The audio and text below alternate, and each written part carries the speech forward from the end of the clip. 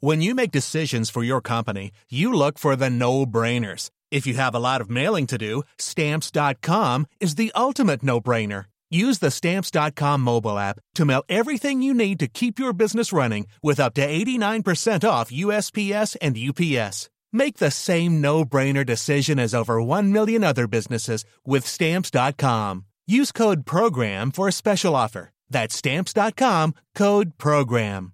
Want truly hydrated skin? Meet Osea's Body Care Breakthrough Hyaluronic Body Serum. It's clinically proven to increase hydration by 161%. It's lightweight, fast-absorbing, and delivers 24 hours of hydration for silky smooth skin without any sticky afterfeel. Treat your skin to clean, vegan skincare from Osea. Get 10% off your first order with code SUMMER at OseaMalibu.com. That's OSEA Malibu.com, code SUMMER. Hey, I need you to pay close attention to this message. It is not an ad. This is about Canadaland, and this is about you. You need to know that the news crisis is about to get a lot worse. You've heard about the layoffs. We're about to have news closures, and it's very likely that we're going to be seeing the defunding of the CBC. Where are you going to get your information from? What can you do about this? You can support Canadaland. We need you to. And so for this month and this month only, you can become a Canadaland supporter and get everything our supporters get for just $2 a month. That is an almost 80% discount. The clock is ticking on this. It disappears at the end of the month, and then we will not offer it. We need your support. We need to keep news coverage alive in Canada. Go right now to canadaland.com/join. And thank you. This episode of Canadaland is brought to you by Douglas, a mattress that is trusted by more than 200,000 Canadians from coast to coast to coast. It's a great mattress at a very reasonable price point. Comes with a 20-year warranty and a great deal for our listeners. Douglas is giving you a free sleep bundle with each mattress purchase. Get the sheets, pillows, mattress, and pillow protectors free with your Douglas purchase today. Visit douglas.ca/Canadaland to claim this offer. That is douglas.ca/Canadaland.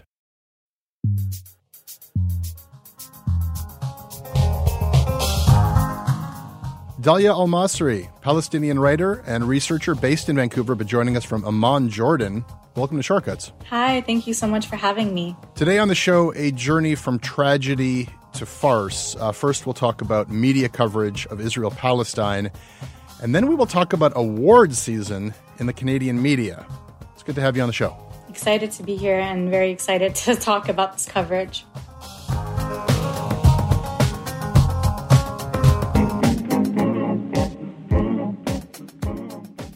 This episode is brought to everybody by Neil Chambers, Lisa Sheldrick, William Nippard, Sasha Ostagi, Vash Abadi Cook, Colin Saraka, Eric Tokay, and Tirat. Hi, I'm Tirat, an Ultimate Frisbee and Music Festival-loving environmental engineer in Cambridge, Ontario. And I love Canadaland because of the variety of voices, their ability to educate, but also make me laugh, and Jesse's mostly correct opinions.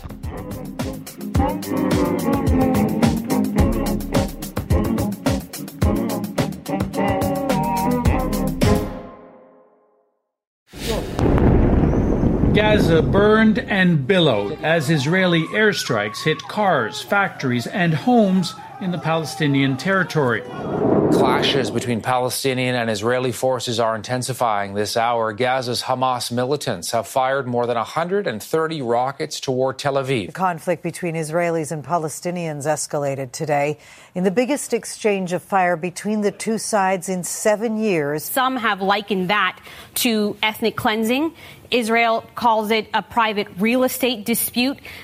What do you make of these very different characterizations of what's going on? Dalia, our job today is to do like media criticism about specific pieces of coverage of what's happening in East Jerusalem, what's happening in Gaza, what's happening in Tel Aviv. Before we do that, I think it's necessary to just acknowledge the obvious. This exercise we're going to do, talking about articles and headlines, talking about words and pictures, I think it can be a bit callous when what is really happening right now is about people, is about human lives that are being endangered and lost. Do you have family in Palestine who are in danger right now? So like many Palestinians, like myself, a lot of our family members who left after Israel was created in 1948 do not have permits and they don't have documents. So that means they're refugees and they're not allowed to return. So many of my family members were displaced to countries such as Syria, Jordan, and the Gulf. So I currently do not have family members there because of the legality of it.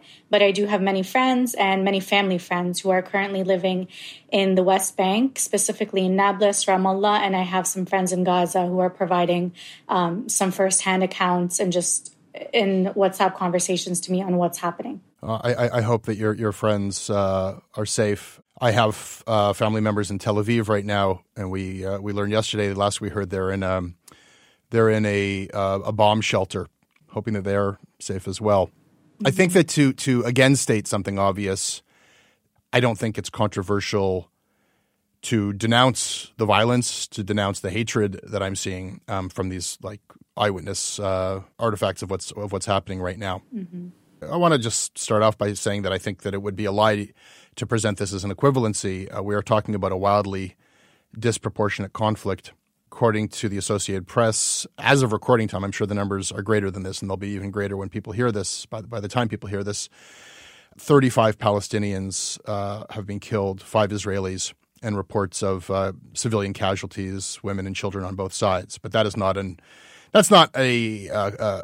equivalent or symmetrical conflict. There's sort of an absurd suggestion that there's an equivalency. Mm-hmm. We've been flooded with requests from listeners asking us to take a close look at 2 things. One is the absence of coverage. Andrew Mitrovica, who's been on the show before in Al Jazeera, writing about like a blackout of coverage predating what's happening right now. And the other thing people are saying is you need to do a close analysis of the framing and the language that the media in Canada uses when they do cover this. Dalia, I know that you have done an analysis of that language. Mm-hmm. What do you see playing out in terms of the semantics of how this gets framed? So to provide a little bit of context, historically, at least for decades, especially in both American and Canadian media, numerous times the coverage on Israel and on Palestine is often framed using a lot of the same words. And by no means is this, heavy coverage. Scuffle, clashes, escalations, tensions, framing the problem as if it's some kind of minor conflict or a minor argument, between 2 people. And in the recent coverage, specifically, the words that are really being used are clashes and evictions and real estate dispute. With this hazy term clashes, we have the Associated Press again in the CBC. More than 200 Palestinians hurt in night of clashes. There's a night of clashes in Jerusalem, medics say. The Toronto Star, what's behind the clashes in Jerusalem? Language is very important, and the words that journalists are writing and the words that they're using in videos are oftentimes translated into policies that governments use, are translated into reports that human rights organizations use. And so the coverage lately has been mostly these mischaracterizations, and oftentimes through the analysis that I have seen is that these mischaracterizations are very strategic. They're essentially they do minimize what's happening, and they to an extent they do dehumanize the violence that is being perpetuated in this specific instance of Jerusalem. So I'm talking specifically about the Sheikh Jarrah neighborhood of Jerusalem, where the Palestinian families there are fighting a court case against Israeli settlers and against an American-backed organization that wants to kick these families out to make way for the Israeli settlers. Now, if we want to get into why this language is being used, in the media landscape at least, there's some kind of a status quo and a fear that is attached to reporting on Palestine. And this fear extends from a lot of lobbying against journalists and against media corporations. It also extends because of, oftentimes we don't know who's donating to these media corporations. Can I just interrupt? Because that's sort of a specific aspect that I hadn't heard anyone suggest before. Mm-hmm. Are you aware of any actual financial donations to media or to mainstream Canadian media organizations that you feel might be slanting the coverage? So there's an organization called CIJA, which is the Center of Israel and Jewish Affairs in Canada. What I have seen, at least, and I think another organization called B'nai B'rith, so both of them are labeled as Israeli lobby or Israeli advocacy organizations, I believe. And a lot of their work, which is supposed to be, advocating for Jewish identity, essentially goes really into advocating for anti-Palestinian bias in the media, let's say. And so what I've seen there, at least I've seen one specific instance where CIJA and, let's say, other organizations have lobbied towards outlets like the Toronto Star. And some of the journalists at the Toronto Star, who also have their own interests, have essentially only allowed people such as the Israeli ambassador to Canada to write an opinion piece. And so, at least for me, in my opinion, and this analysis, I do think that private donations do change the way that the landscape is being presented. Wait, but what private donations? Like to the Toronto Star? Or? So I don't have like specific instances, like names, but in let's say like for American media, I don't know if it's okay to connect American and Canadian media here. Over the years, when Reuters started to advance, obviously we see a lot of coverage from Reuters using words such as clashes or just titles like Palestinians stone Israeli car crashes amid Jerusalem escalations. So at least for this specific instance, this is just kind of what I see in the way that the language is being used and the way that certain journalists or certain media organizations cover these instances in Canada is because of the fear and potentially, we don't even know this maybe, but because of some kind of behind-the-scenes donations. Respectfully, if there was direct financial contributions to Canadian news organizations to influence this bias, we would be very interested to know about it. I'm not aware of anything like that at the Toronto Star or elsewhere, and that would be, wildly outside of what's considered proper journalistic practice. Yeah. I think that it's absolutely true that the B'nai B'rith and CIJA and Honest Reporting, there are organized lobby groups which scour Canadian media for evidence of anti-Israel bias, and they put a lot of pressure on newsrooms. I've seen that firsthand. That's not the same thing as buying off a newspaper, and there's the National Association of Canadian Muslims. When they feel that there's anti-Islamic bias in the Canadian press, they also push those newsrooms. Let me give an example here. I've spoken to many Palestinians in Canada who are academics, professors, at different universities, University of Calgary, the University of British Columbia, someone who is a friend at the Canadian Arab Institute, the executive director. They've tried to write different opinion pieces for the Toronto Star, the Globe and Mail, CBC News, and oftentimes editors either, provided no response or they kind of gave them a very wishy-washy answer saying it's not local enough or it's not really interest of Canadians or, or maybe just we don't have the time, we don't have kind of the space for this right now. Or again, just no answers, right? And so this is just kind of part of that larger problem in how the media ignores the Palestinian voice. And so a lot of the perception is skewed. We return to the word. And when we read words like rockets kill 2 Israelis, 26 die in Gaza, there are really valid questions to ask about, well, that's much stronger language. Like Israelis get killed, but Gazans just happen to die. Exactly. What is this distinction? And that gets changed to 35 Palestinians killed in Gaza. So now Palestinians are getting killed in Gaza as Israel hits Hamas with airstrikes. Rockets kill 3 in Israel.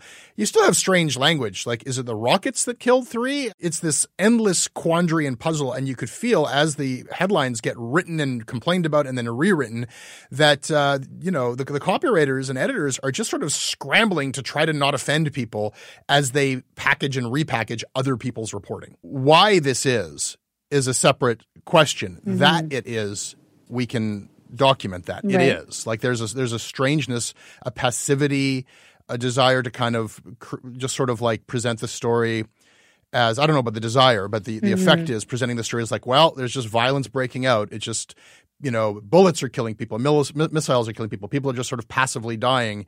And there seems to be a reluctance to write in a way that tells you who did what. I think that you came a lot closer to it when you talked about the fear of writing about Israel-Palestine. One thing I can tell you is, first of all, we don't have Canadian correspondents in Israel anymore. Like, I don't know if there's like 3 left full time. All that's left is the framing. We get wire stories from the Associated Press, and all that's left is what headline are we going to put on it. Mm-hmm. And from a journalist in the newsroom's perspective, and this ongoing debate is like, are they in the tank for one side or the other? Are they somehow influenced by one side or the other? I would suggest that there is a much greater concern that is skewing the coverage than necessarily that they're more sympathetic to one side or the other, and that is that they're sympathetic to themselves. Whatever you write, there's going to be dozens or hundreds of letters sent to your boss. It absolutely does come from pro-Israel groups. It also comes from people who are supporters of the Palestinian struggle, and every word gets really closely analyzed. And so I do think that the bias is towards like this wishy-washy neutrality of trying to not say anything, because covering Israel-Palestine is like all stick, no carrot. Like, no one's like, great story, Canadian journalist on Israel-Palestine. You did a wonderful job with that. Like, all you can really do is mess up, like, or lose. And I think that's an underexplored facet of why the coverage is the way that it is. Well, respectfully, I am going to push back a little bit. What I see is a lot of the editorial standards or editorial practices that they have, especially social media policies for journalists, that basically doesn't allow them to state their opinion or to be objective and neutral. And the way that I see journalism is journalists have the obligation and the duty to morally and ethically represent the truth and to represent the communities they cover. And so the thing that's missing here is because of this fear, and this fear, there is a rightful fear, but honestly, most of this fear is driven by kind of the silence as well. When we stay silent and when journalists and newsrooms don't really cover these issues to an extent, it starts to get ignored in Canada and it starts to get really pushed under that rug, right? Mm-hmm. And so when you have a journalist who maybe writes a piece, they bring a Palestinian writer to write something and it gets a lot of shares and likes and comments, that kind of tells you that readers want to know more, They want to actually hear to hear reporting on Palestine. It's just the way that this anti-Palestinian bias gets pushed. And again, here I'm pushing back at you because I think this is such an important conversation we're having on that specific part, this fear that really drives newsrooms to push it under the rug. In the end, it is news, if we want to think about it from that perspective, right? It is news. It's Middle East news. It's foreign news. Readers in Canada have that right to read about it. And there are tons of Palestinians who are so qualified in Canada, who are so great, The landscape is somewhat changing, especially in Canada. I've noticed more and more people speaking out on Twitter, more and more people writing some kind of articles. And even if these different outlets, like, the mainstream media outlets like Toronto Star and CBC and Globe kind of rely on wires, there is kind of a tide. But the reason that this shift in tide is happening is because we're having conversations like this. I'm not sure that we disagree. If your point is that this is getting undercovered and ignored and swept under the rug because of fear, yeah, I agree with you. And if you're arguing that people want and need this information and that we need accurate information, mm-hmm. I agree with that too. And again, to bring up Andrew Mitrovica writing in Al Jazeera, he singled out Canadian media, Canada's blackout of Israel's crimes against humanity. Why didn't the Canadian media cover Human Rights Watch in their report that called Israel an apartheid state? Derek Stoffel, who used to be the Middle East correspondent, mm-hmm. he said, well, we just don't have the resources. A lack of resources is itself an editorial choice. Mm-hmm. But my analysis of this is that's always going to be a good excuse to you don't have to actually deal with whether or not it was newsworthy or not. Mm-hmm. And then furthermore, we learned from within the CBC that the way they're responding to what's happening right now, Derek and one colleague are basically forming this like internal team to vet every story that goes out of the CBC. Like it's so dangerous for them. They're so afraid of printing the wrong thing, and we should be cautious to get things right. But I think mm-hmm. that it's obvious that they are very, very alert to the different interests that they're going to get pressure from, and yet they don't have a permanent team. I don't know if he was replaced, but I do know that according to this internal communication, CBC was sending a team to Israel that should be arriving as people are getting this podcast on Thursday. So as this major world event is playing out, it doesn't seem like the CBC had boots on the ground to cover it. As a journalist, I feel like, no, we have a responsibility to tell people what's going on. We have to be brave enough to try to do so accurately, damn the consequences, but I do have kind of like a larger I guess, a sense of despair and futility around like the media conflict. Do you know what I mean? Because it's been playing out for years and years. Maybe we could kind of end by just discussing that a little bit. It feels to me like we have these two groups. We have Jewish organizations in Canada who are very, very vocal and sometimes kind of aggressive in going through everything that gets published. And there are groups dedicated to this. I know people who work for these groups, and I've received emails for my own journalism from people in these groups. There are a lot of people who feel like they're taking a stand against anti-Semitism. And the sort of the support of the state of Israel is sort of a secondary concern. It's sort of like no matter who's in power, no matter what Israel's doing, they're very attuned to the possibility that anti-Semitism is getting cloaked as anti-Zionism. And when they see a university making a hire of somebody who they feel is on the wrong side of things, or if they see a newsroom that's presenting things in a way that they feel is anti-Israeli, they will make their displeasure known. And I think that they are motivated by a genuine belief that there is anti-Semitism that is cloaked as anti-Zionism. And there is a historical precedent for people cloaking anti-Semitism in other more acceptable causes. And I think that they feel like personally affronted when they see language like Israel's an apartheid state or, crimes against humanity from Israel. Like this is an attempt to call all Jews racist and they have to push back. And then on the other side, there are people who are supporters of the Palestinian struggle who I think comb through the media looking for evidence of anti-Palestinian bias and find plenty of it. Academics, less institutional support, but some. Academics, individuals, researchers like yourself. But then, Al Jazeera covers this, Rabble covers this, Passage covers this, others cover this. What is the campaign that you're involved in to try to actually push back against the anti-Palestinian bias? I think it's, you tell me if I have you right, if we can accurately call it what it is, and the condemnations and the denunciations that are merited follow, and that there's some sort of a consensus around crimes, that will actually improve things, that will shame or isolate Israel into, I don't know, progressing this to some less bloody place than it is now. And I just feel like both sides are hopelessly idealistic. Like I don't know that either side is going to accomplish those goals. Do you know what I mean? So the claim that, that these groups who kind of comb through the media to say that they have a genuine fear for anti-Semitic tropes is, in my opinion, it's very dangerous to equate criticisms of Israel with anti-Semitism. And so these groups know how to really conflate the two in order to get people to be incredibly scared to say the wrong thing.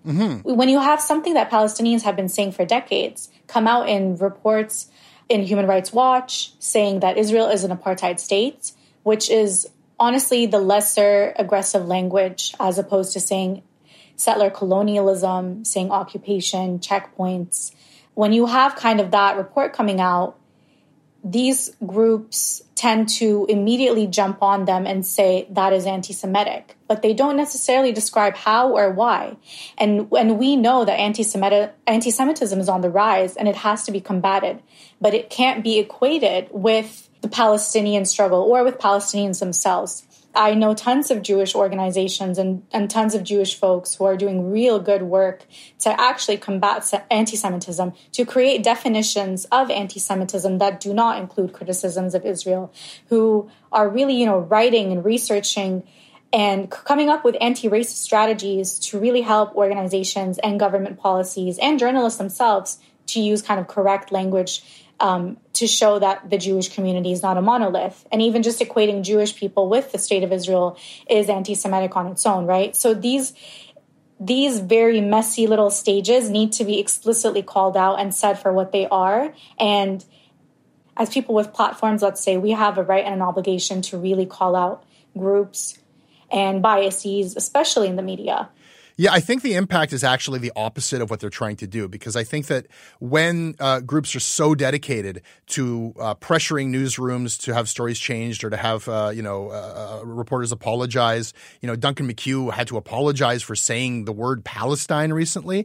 The actual impact of that, even though it's done to kind of like remove supposed anti-Semitism from the media, the impact of it is that it actually like seems to contribute to the big lie. It actually seems to provide evidence to this idea that Jews control the media or the Jewish money or influence are paying off newsrooms.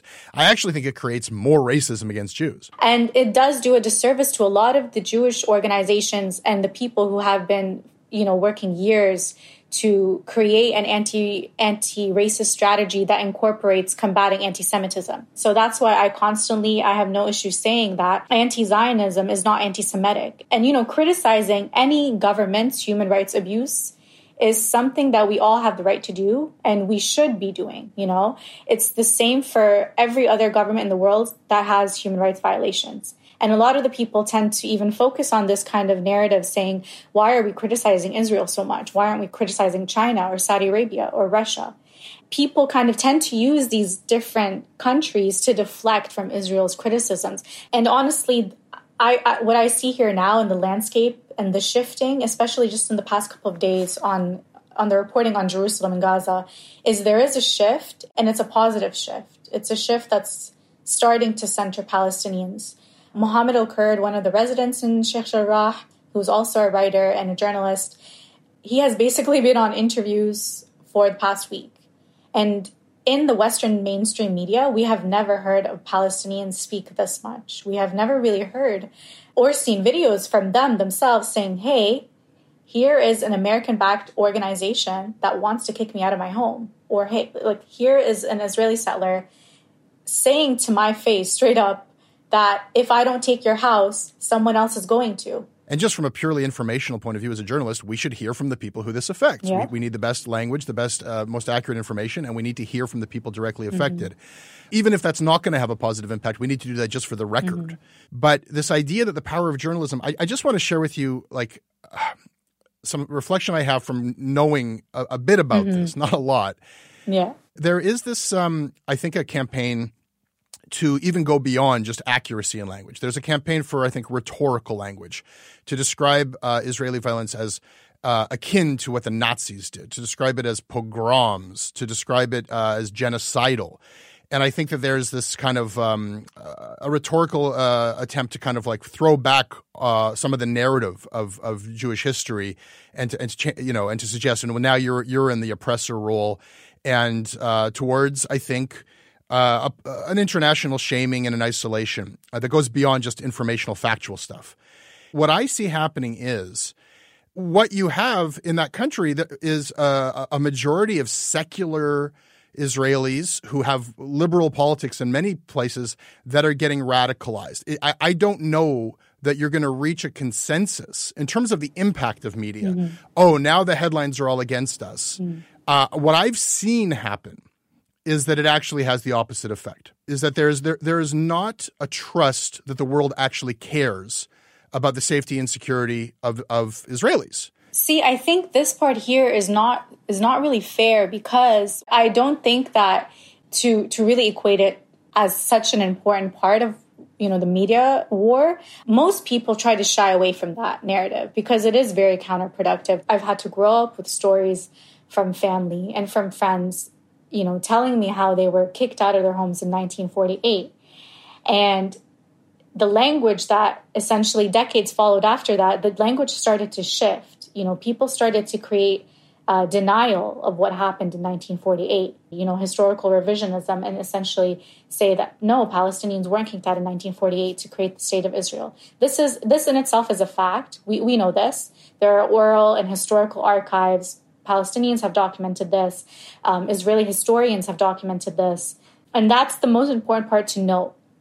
After that, it's not productive to link what the Jewish people went through to Palestine. This in itself, I believe, is just kind of feeds into a racist trope and an anti-Semitic trope as well. We have to distinguish both oppressions. We have to understand that both severities are real. Denial of Palestinian Nakba is very, very real. and denial of the Holocaust is also very, very real. And we cannot link those two together because that's where the media falls into a trap, you know? That's kind of where also that fear comes up, like, we don't want to report on this. We don't want to get into these little holes. We're seeing kind of these clips that we've never seen before, hearing these. And maybe these words are harsh. To me, they are words that I've heard my entire life. And these words essentially are watered down. So when Human Rights Watch came out with the report that Israel is an apartheid state, it was confirmed what Palestinians had already known. And it had confirmed what a lot of Palestinian journalists and writers have been writing about for decades. I think that we really do need to remove that stigma in saying that if someone was to write about it or report about it, they're going to fall into an anti-Semitic trope, or they're going to be comparing it or using dangerous words. I don't think that saying, Palestinians are living under occupation is anti-Israel bias. Saying that, there are checkpoints in place in the West Bank, saying that I can't go back to Palestine. I don't think all of these things mean that it's an anti-Israel bias. But we definitely don't want to distract and move away and compare oppressions and kind of use, I hate when people say, are comparing it to Nazism or kind of using the Holocaust as their own agenda. That like ruins everything, obviously. It's so distracting. I think we can use some of the language of colonialism, but Israel does not exist because of manifest destiny. It exists because of the Holocaust. Like, we got to deal with the facts here. Like, Palestinians live with a boot on their neck. That's not good. Yeah. It's certainly not good for Palestinians. It's not good for Israelis. It's not wrong or anti-Israel to say that truth, right? That's true. Mm-hmm. Thank you for talking with me about this. No, thank you for allowing me to talk about it. This episode is brought to you by Douglas, a mattress trusted by more than 200,000 Canadians from coast to coast to coast. Trust is important. There are a lot of mattress lies out there, a lot of mattress liars. And I didn't intend the pun, but it occurred to me that there is one as I was saying those words. Listen, I am not lying to you. I have experienced the Douglas mattress. It is an exceptional mattress at a surprisingly affordable price point. It is a mattress that sleeps cool, doesn't have that weird thing in the summer where the mattress gets like an oven. It's a very good product. It's delivered to your house in a box. You don't have to go to a big mattress store. It is a medium firm mattress, which is what Canadians prefer, and it comes with a 365-night trial and a 20-year warranty. What more can I tell you? Douglas is giving our listeners a free sleep bundle with each mattress purchase. Get the sheets, pillows, mattress, and pillow protectors free with your Douglas purchase today. Visit douglas.ca/Canadaland to claim this offer. This episode is sponsored by BetterHelp. It's amazing the things that we tell ourselves to talk ourselves out of getting help. Anybody who's actually gotten help knows that the process of getting things off your chest, of taking your stressors, your problems, and just like not letting them be bottled up, working through just conveying them to somebody, half of the battle is just doing that. You unburden yourself. And you know what? If you have a real mental health professional, no, they don't have magic bullets or magic words that make it all go away. But often they can help you see things a little bit differently and guide you to strategies or tools or to a new perspective that actually does help. As the largest online therapy provider in the world, BetterHelp can provide access to mental health professionals with a wide variety of expertise in mental health. Because you listen to this podcast, you get 10% off of your first month at betterhelp.com/Canadaland. That's betterhelp.com/Canadaland. Daya, we try to duly note stuff on the show when there's a news story that kind of like gets under noticed, and we think people should over notice it, or at least notice it. Is there something that you'd like to duly note today? There is, actually. It might be a little bit depressing, but it does have to do in relation to, again, what's happening in Palestine. The story that I wanted to highlight was, so yesterday there was a report that a 30-year-old journalist, a Palestinian journalist, she was killed in one of the Israeli strikes, and she was 4 months pregnant. And the thing that I wanted to note about this story is that this woman actually, kind of something positive to remember her by, as well as something that I wanted to note, is her name was Rima. And because she was a journalist and an entrepreneur, and she was living in Gaza, which of course, as people know, is under, is besieged, is under blockade. But she did a lot of really really good work throughout her 30 years of life. And, she really pushed for Palestinians in Gaza to kind of get out there and tell their own stories. And she was actually able to really get through to the media world, especially just living in an enclave that's very isolated from the rest of the world. So I kind of wanted to bring that story and shed some attention on it, because I think I wanted to remember her in a positive way and kind of her life. And also just, tell people that all of these lives and casualties that we experience in war and in trauma and death, we should try to at least remember the good that they gave and be able to, pinpoint part of those aspects of their lives that they really pushed forward to. Duly noted.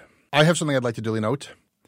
The story about filmmaker Michelle Latimer, we've been covering this in various ways. It's popped up back in the news as Michelle Latimer has broken her silence, the Globe and Mail announces in the headline. All I can do is speak my truth, she says. And she grants this exclusive interview to Barry Hertz, who covers film and other things for the Globe and Mail. For now, what I want to duly note is just sort of like from a media perspective, this is an exclusive interview. Michelle Latimer's erroneous claims, which she's taken some partial responsibility for, those were investigated by reporters at the CBC. And she did not go to them to break her silence. And she's asked why by Barry Hertz. And she says, well, they're not in good faith. And she doesn't really explain why. What we get here is Michelle Latimer, I think, very plainly trying to kind of reform and repair her image in a conversation with Barry Hertz that is behind a paywall for the Globe and Mail subscribers. Who is not present in this conversation about whether Michelle Latimer is in fact Indigenous? Indigenous people have been cut out of this conversation. And in fact, the Globe and Mail has an Indigenous reporter, Willow Fiddler, who tweeted to say, boy, would I have liked to have done that interview. And I have to imagine that would have been a very different interview. And I wonder if Michelle Latimer would have done that interview. What I see, or at least think when I hear I need to trust the person I'm talking to, or I need to feel comfortable to the journalist I'm talking to, I kind of see it as evading some kind of accountability, because she would obviously know that they're going to be prodding at her until she gives a real distinct answer. Duly noted. Dahlia, let's talk about something completely asinine, okay? Okay. Media awards, news awards. Awards are kind of like in the air, like the Golden Globes getting kind of like, I don't want to say canceled, except they've been literally canceled. Like they're not getting broadcast. Like we can apply cancel culture to the Golden Globes because they've been canceled from broadcast. And it's because it was acknowledged that these awards have very little to do with merit, and that there's a lot of racism and homogeneousness at the upper ranks, and the wrong things were getting awards. And that's playing out while a kind of lesser Canadian version, I've noticed, has been playing out here in the press, because we have so many different awards in Canada for news, and it's awards season, as we say. And a few things happened. One thing that happened is the National Newspaper Awards were held last week, and a group called Justice and Journalism, which is the equity committee for Unifor, representing journalists at the Star, Globe and Mail, and elsewhere, they noticed just how overwhelmingly white the nominees were, and they took the opportunity to tweet a bunch of other journalism that was deserving of recognition, and it was wonderful journalism. But there's sort of this counter-programming to the official awards. And then at the awards, the Toronto Star, a group of 4 guys at the Toronto Star, won an award for doing like data journalism on long-term care. And like a lot of people, I thought, it's weird for them to be getting this award for doing all this data journalism on long-term care during COVID, because that's what Nora Loreto did. She did it before them. She did it on a voluntary basis, and she did it exceptionally well. I don't know if you've been following Nora's work through the pandemic. Yeah, I have. It seems just wrong for somebody else to be getting an award for that. And she spoke up, and I mean, she acknowledged in her thread about it, Nora did, like, Nora's really honest. You know, she's just like, yeah, it sucks that there's no recognition for what I did here. But she acknowledged, like, it's not like they won over me. Like, I can't even apply for a National Newspaper Award. I'm not a newspaper. Like, the whole thing is set up in a way that excludes. And, you know, she was clear to say there's no, like, specific accusation that they plagiarized her. In fact, they might have plagiarized her. It might have been a better choice to use her work and credit her. But instead, it's like they didn't even use her data, even though they were doing the same stuff she was doing. And what followed, it almost became like a bad thing for these four guys to have won an award. Like the National Newspaper Award's a big award in Canadian media, but they got piled on for like, why are you stealing this award from Nora? Or they were even like kind of attacked on a personal level. Like all these four guys look like the same guy at different stages of their life. People kind of like making jokes about their appearance and stuff like that. And it almost became like the best day of their career became kind of like, ugh, I wouldn't want to be them right now. Mm-hmm. It was a weird thing to see play out. And, you know, to their credit, like Ed Tubb, one of them, engaged with Nora and recognized her on, you know, publicly for her contribution to this story. But that was a weird thing that happened.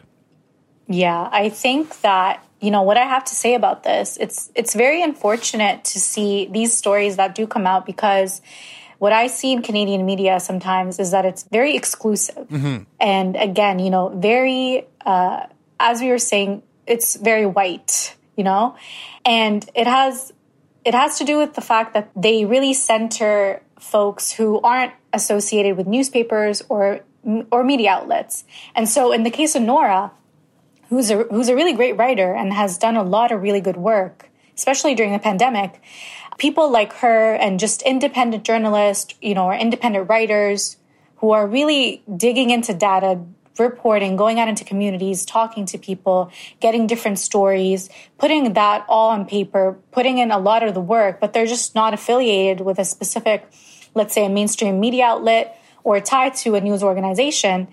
A lot of the times their work is kind of a catalyst for someone else, for someone else's story. Yeah. And that story essentially, when, you know, let's say it gets placed for an award, it definitely, there is some injustice there. And these types of awards essentially discredit a lot of the work that these independent writers and journalists are doing, because it's essentially saying that they're not good enough to be recognized.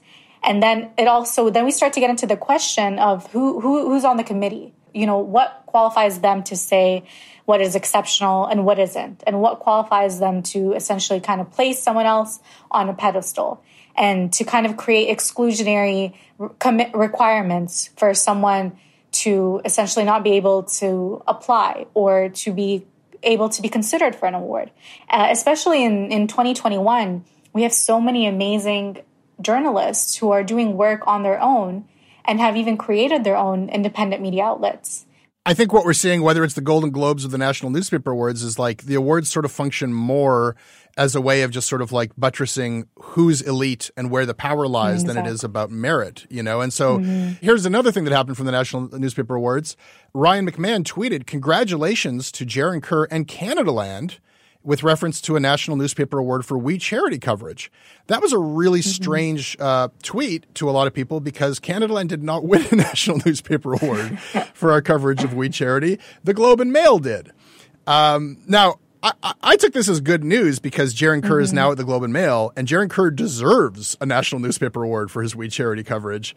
Yeah. But it was pretty funny to see the Globe and Mail win the Globe and Mail has been partnered with We Charity for many, many years, and was a very active player in establishing the power of We Charity. And Canadian Press has been nominated for an award for their We Charity coverage. The former executive of the Canadian Press was on the board at We Charity when the scandal, you know, broke out.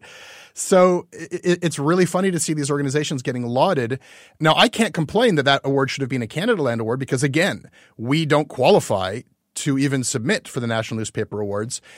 And I can't complain in a sour grapes way, because we actually have been nominated for a bunch of awards for our We Charity coverage. And, you know, it's nice to win awards. I hope we win. But if you look at the different levels of prestige of the different awards, it kind of goes up to National Newspaper Awards and then the Missioner. They're telling us where we fit. Like Nora has been ostracized, has been shut out since the Humboldt Broncos tweet. And so she, like, there's nowhere that a person doing that kind of citizen journalism that she did can even apply, though she deserves like a fucking Order of Canada for what she did. We're sort of like kind of like getting out of like brand so Canadaland can kind of like get nominated for some awards, but not others. And it's just this hierarchy. And it's going to become increasingly ridiculous because more and more of the big news stories are going to come out of outlets like Canadaland, or they're going to come out of individuals like Nora, like yourself doing research, and then mainstream news organizations are going to say, oh, that was a good looking story that Nora's working on. Let's do our version of it. And then they're going to it gets to a point where it's like, don't you have any shame? Like Canadaland sometimes picks up other people's stories. I wouldn't submit our treatment of somebody else's story for an award because I don't want to win that award that somebody else it's their story. Like we're going to get into a situation where it's actually going to become embarrassing to win an award. It's interesting to see how, again, what you were saying, prestige and elitism. And I think, again, with Canadian media, there have been articles written about this, and I've seen numerous journalists even post about this. And just, independent journalists themselves who had previously been attached to a news outlet have essentially said that a lot of these awards are based on prestige, or they're based on a connection. I think we have to kind of be able to say that there is cases of, someone getting to where they are because of a family connection. Now, I'm not trying to discredit any kind of journalist, of course.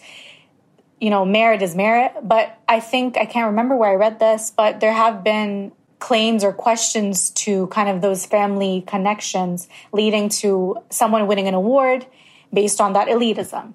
Or maybe because, the story that they did was great, but because they have a larger platform or a larger recognition, and it was based off a story some independent journalist or a different kind of person had written or researched, but that person, didn't have the same platform or didn't have the same connections, that person had won. So there's kind of these little messy instances that also happen when I think of these awards. And I think there's something else that we also should look at is that when it comes to diversity in these awards, and when it comes to kind of lack of diversity, we see a lot of people who are essentially have, let's say with Nora, as you said, she's been ostracized. And in the media, when you're ostracized, it's really hard to come back from.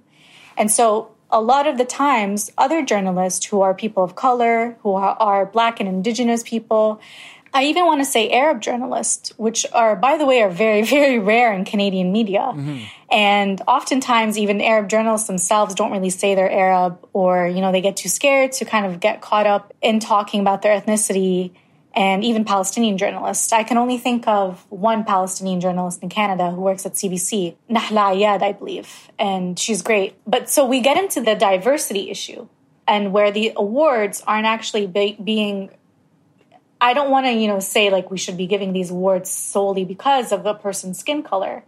But it's known that a lot of these people are essentially looked over because another person who works at CBC is white, or is a white man. And then we also get into the intersectionalities of gender. Maybe less women are winning, more men are winning.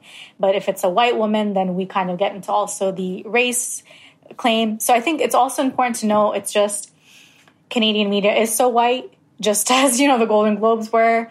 When I kind of think of this story and think of Nora, it's really painful to see and to watch, because just, being vocal about something and actually talking about an issue that people don't want to talk about really gets you placed on a blacklist. And for doing really great work that actually helps people and helps communities and helps readers and helps the country even, it's very unfortunate to see kind of that level of ostracization and that level of being quite literally canceled. Well, I agree with you. The Nora situation is very different than ours, because like I can take solace, I can feel about a situation or have a petty moment, but ultimately the award for the work we do is that we get to do it. Yeah. And so when you see somebody like Nora doing it for free on a voluntary basis, like you do want to see that recognized. You do want to see her awarded for that. Like that's a person who actually, it would matter If we ever break off and start some Canada Land Awards to have like a 108th award ceremony, I'll remember some sort of citation of merit.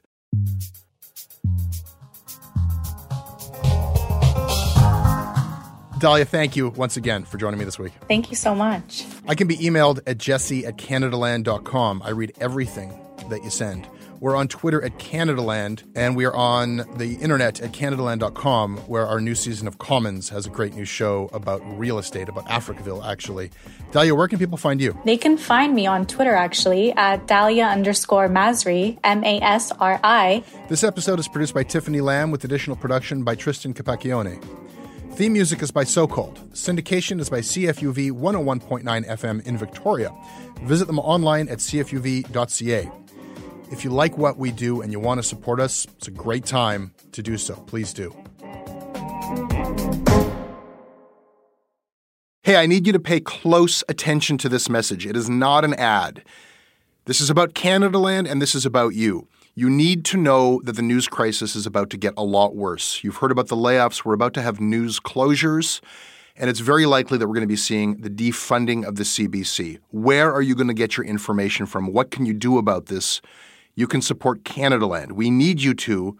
And so for this month and this month only, you can become a Canada Land supporter and get everything our supporters get for just $2 a month. That is an almost 80% discount. The clock is ticking on this. It disappears at the end of the month, and then we will not offer it. We need your support. We need to keep news coverage alive in Canada. Go right now to CanadaLand.com/join.